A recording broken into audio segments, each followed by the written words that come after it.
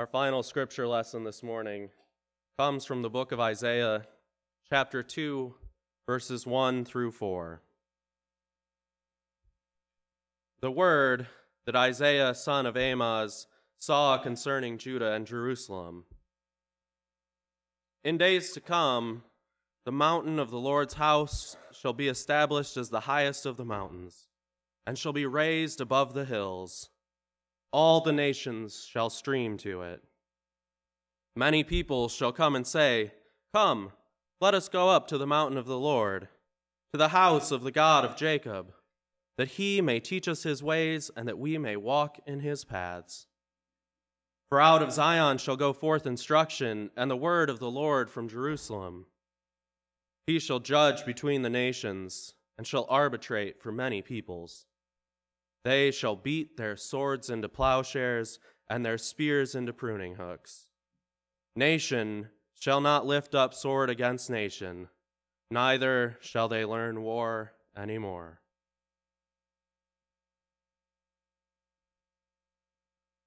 Lord, we thank you for your word.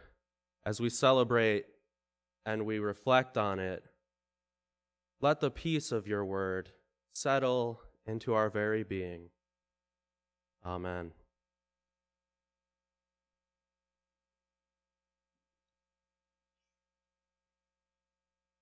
When I was in high school, I dual enrolled at the community college so that I could learn German.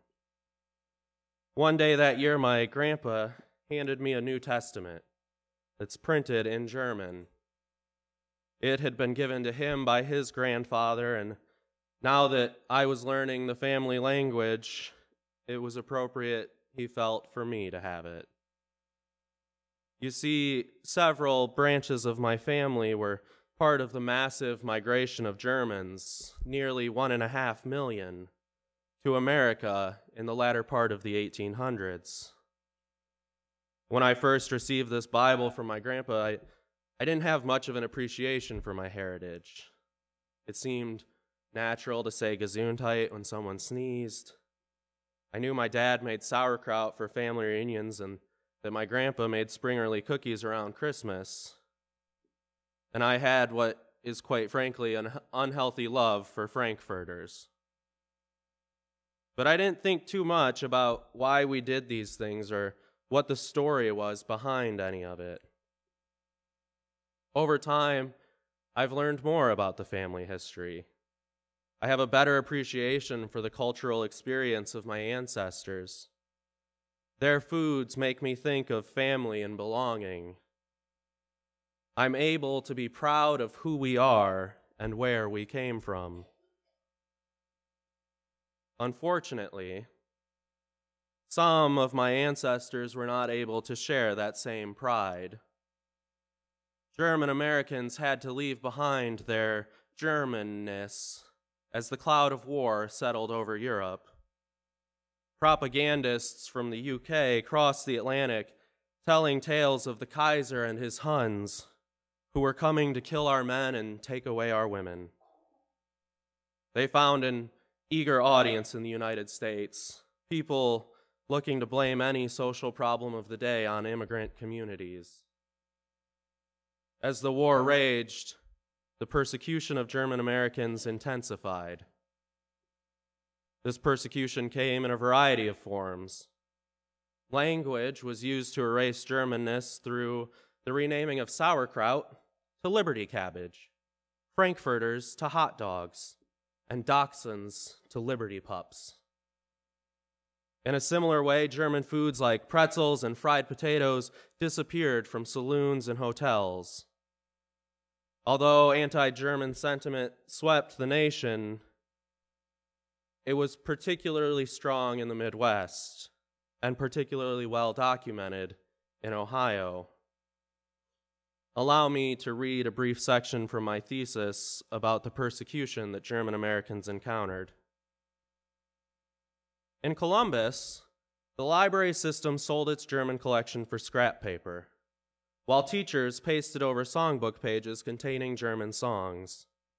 And a public celebration was made out of the killing of Germanic dog breeds. In Toledo, an anti-German campaigner, Gustavus Oehlinger, who was himself of German birth, insisted that languages other than English had to be done away with. And hereon, a man was made to publicly salute the American flag. A similar incident occurred in Delphos when 5 businessmen were forced to pay respect to the flag under threat of hanging. Another coerced show of loyalty occurred in Canton when a shop clerk was wrapped in an American flag, dragged through the street, and forced to buy a $50 Liberty Bond. In Cincinnati, a German instructor was commended for censoring his own book. Not even the church was insulated from such ethnic violence. German Methodists, who had their own conferences that were presided over by Methodist Episcopal bishops, were forbidden from preaching or praying in German. Likewise, The Apologist, a German Methodist publication, had to file translations of their articles with postal authorities and publish news about the war in English. Distrust of German Methodists ran deep in the church. One Midwestern bishop collaborated with the Secret Service to gain the trust of a young German-born minister in order to entice him into making unpatriotic statements. Meanwhile, at the Methodist-owned Baldwin Wallace College, located in Berea, Ohio, 9 bishops suggested the removal of the president after 150 students petitioned for his removal because he had failed to condemn Germany's role in the war. Additionally, sermons calling for the deaths of Germans thundered out from the pulpits. In Cincinnati, one prominent churchman is reported to have declared, "There are not enough telegraph posts in Cincinnati to hang all the German Huns that should be hanged."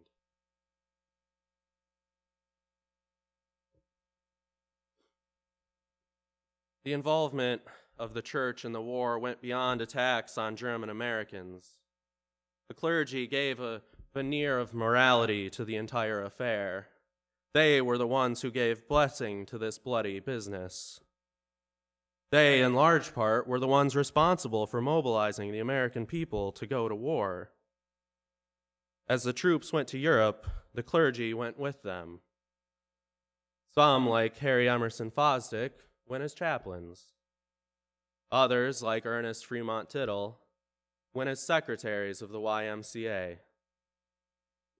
Meanwhile, the clergy back home continued to drum up support for the effort.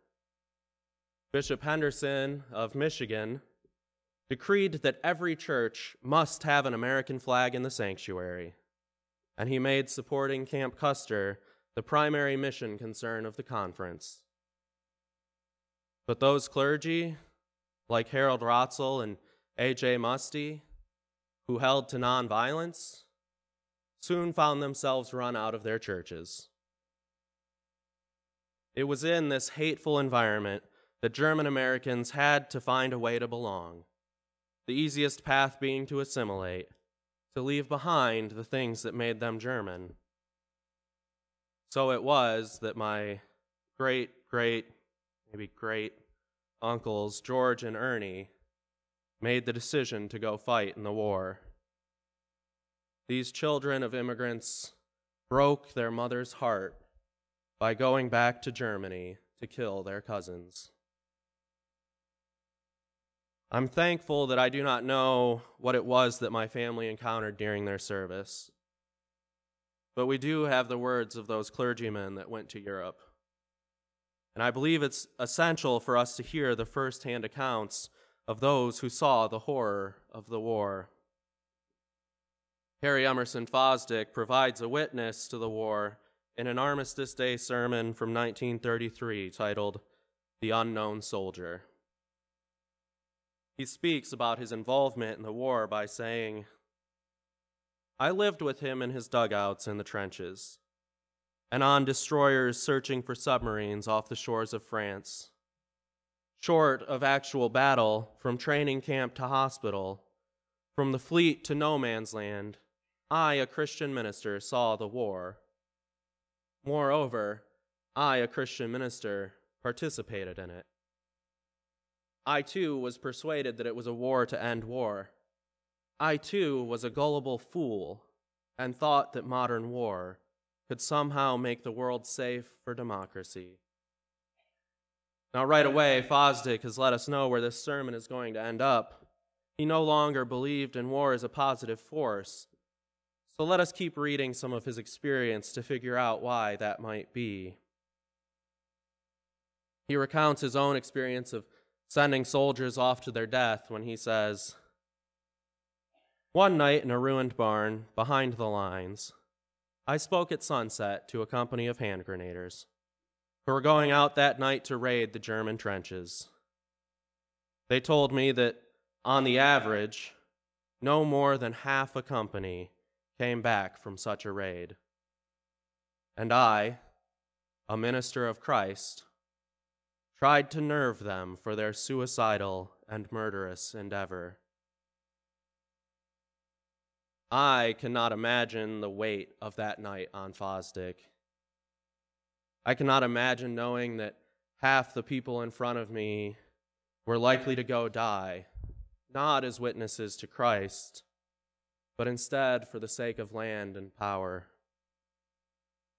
Elsewhere, he recounts a story shared by an infantry officer who says, "I can recall a pair of hands which protruded from the soaked ashen soil like the roots of a tree turned upside down. One hand seemed to be pointing at the sky with an accusing gesture. Floating on the surface of the flooded trench was the mask of a human face which had detached itself from the skull." This grotesque scene conveys the horrors which were the daily realities of the front lines, a reality that took a toll on soldiers that would haunt them. Of those who believe there to be glory in war, he asks, "Did you ever see them? Did you look, as I have looked, into the faces of young men who had been over the top, wounded, hospitalized, hardened up 4 times, 5 times, 6 times?" His own experiences are corroborated by Tittle, who observed the battle at San Miguel. In a letter to his wife, Glenna, Tittle describes the scene of the battle by writing, "The horizon was lighted up by flashes of fire, the flashes gradually spreading and uniting until they became one continuous flickering flare. They were followed by violent concussions that steadily increased in rapidity and intensity until the uproar was as runaway freight cars rushing to destruction. To see the battle in the distance was one thing, but eventually the wounded soldiers came back from the battlefield. Tittle was called upon to unload bodies from trucks. Then, as a YMCA secretary, it was his job to provide comfort in any way possible.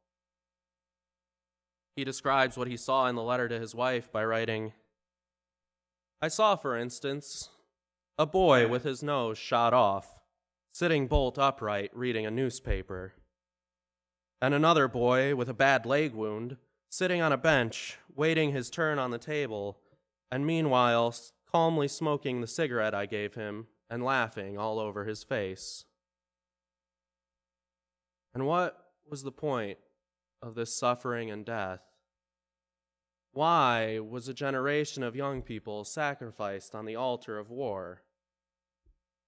So that the colonial powers of Europe could have more land? So that the rich could get richer? Nearly 2 decades later, Tittle would look back on his experience and recall, "When I was lifting horribly wounded men out of the ambulances, I registered a vow that if I were permitted to live, I would devote the rest of my life to the cause of peace." Fosdick joined Tittle in devoting himself to the work of peace. He concludes his sermon on the unknown soldier by writing, "At any rate, I will myself do the best I can to settle my account with the unknown soldier. I renounce war. I renounce war because of what it does to our own men. I have watched them come in gassed from the frontline trenches. I've seen the long, long hospital trains filled with their mutilated bodies. I've heard the cries of the crazed and the prayers of those who wanted to die and could not. And I remember the maimed and ruined men for whom the war is not yet over. I renounce war because of what it compels us to do to our enemies, bombing their mothers and villages, starving their children by blockades, laughing over our coffee cups about every damnable thing we have been able to do to them. I renounce war for its consequences, for the lies it lives on and propagates, for the undying hatred it arouses, for the dictatorships it puts in place of democracy, for the starvation that stalks after it. I renounce war, and never again, directly or indirectly, will I sanction or support another. Like the prophet Isaiah, they came to know that the kingdom of God is a world where war will cease to exist. They had believed that the Great War was the war that would end all wars. Now it was their chance to make sure that that would be true. And so, out of the trauma of war, blossomed beautiful theologies of peace, theologies focused on the nature of God and the Imago Dei. In 1931, Tittle wrote a sermon called Christ or the Sword, Which? This sermon gives us a glimpse of the way that pacifists in the interwar period understood the nature of God. Tittle asks, do pacifists refuse to acknowledge that physical force is the ultimate power in this world? To which he provides this answer. They certainly do, and so did Jesus, who staked his whole life on the conviction that what is ultimate power is the love of God. In other words, Tittle knew that faith in might is misplaced. It is only faith in the love of God which is a faith in the ultimate power. He follows the logic of this position to say that war is inevitable is, of course, to deny the existence of the God in whom Jesus believed. In other words, if we truly believe in the sovereignty of God, then we must believe in the power of God's love to change the world. We do not bend to the powers of this world for the sake of convenience or short-term goals. But as the world ramped up for another war, some Christians renounced their pacifist position. People like Reinhold Niebuhr accused those who held to their convictions of being too naive and sentimental. In response, A.J. Muste once again articulated the reality of God's love. In his book, Nonviolence in an Aggressive World, Muste writes, "The Christian religion has something to say about the nature of the universe, of God." Jesus put it in the simple and human terms which he constantly used, saying, God is Father, God is love. If this is more than a form of words, an incantation which gives us a comfortable feeling inside when we repeat it, it must mean that the most real thing in the universe, the most powerful, the most permanent, is love. As we see, the faith of pacifists is not naive. It does not deny that there is power in this world. It does, however, insist that God is the ultimate power. It insists that the core of God's nature is love, and it insists that nothing can triumph for long over the power of love. In saying that God is love, we affirm that we are called to embody God's love in this world. So it was that the pacifists of the interwar period set about naming ways that we could embody the love of God in this world. They decried the forces of hatred and greed that led to war. They spoke of the dangers of nationalism. They denounced economic protectionism and trade wars that valued personal enrichment at the cost of others. They warned about the xenophobia that dehumanized people labeled as others. Because underlying these policy positions was a theological commitment to the Imago Dei, to the image of God. These pacifists knew that all people are made in the image of God. They knew that because all people are made in the image of God, we all are members of the family of God. The lesson to be learned from this theology is that we must treat all people like children of God. We must be committed to the welfare of one another. We must resist the tribalism and the fear-mongering that causes us to deny the Imago Dei in one another. It deeply pains me, as a historian and a Christian, that a century on from the Great War, we have failed to learn from the lessons of our past. We see the resurgence of nationalism around the globe. Economic protectionism is returning in a way unseen since the 1930s. Xenophobic rhetoric is causing our nation to abandon compassion. Rather than leaving war behind, we have spent the last century perfecting the art of killing. We have mechanized and sanitized murder so that it is easier for us to ignore the fact that our constant wars push us further away from the kingdom of God. On this day, dedicated to peace, it is time for us to repent. It is time for us to recommit ourselves to turning the weapons of war into instruments of life.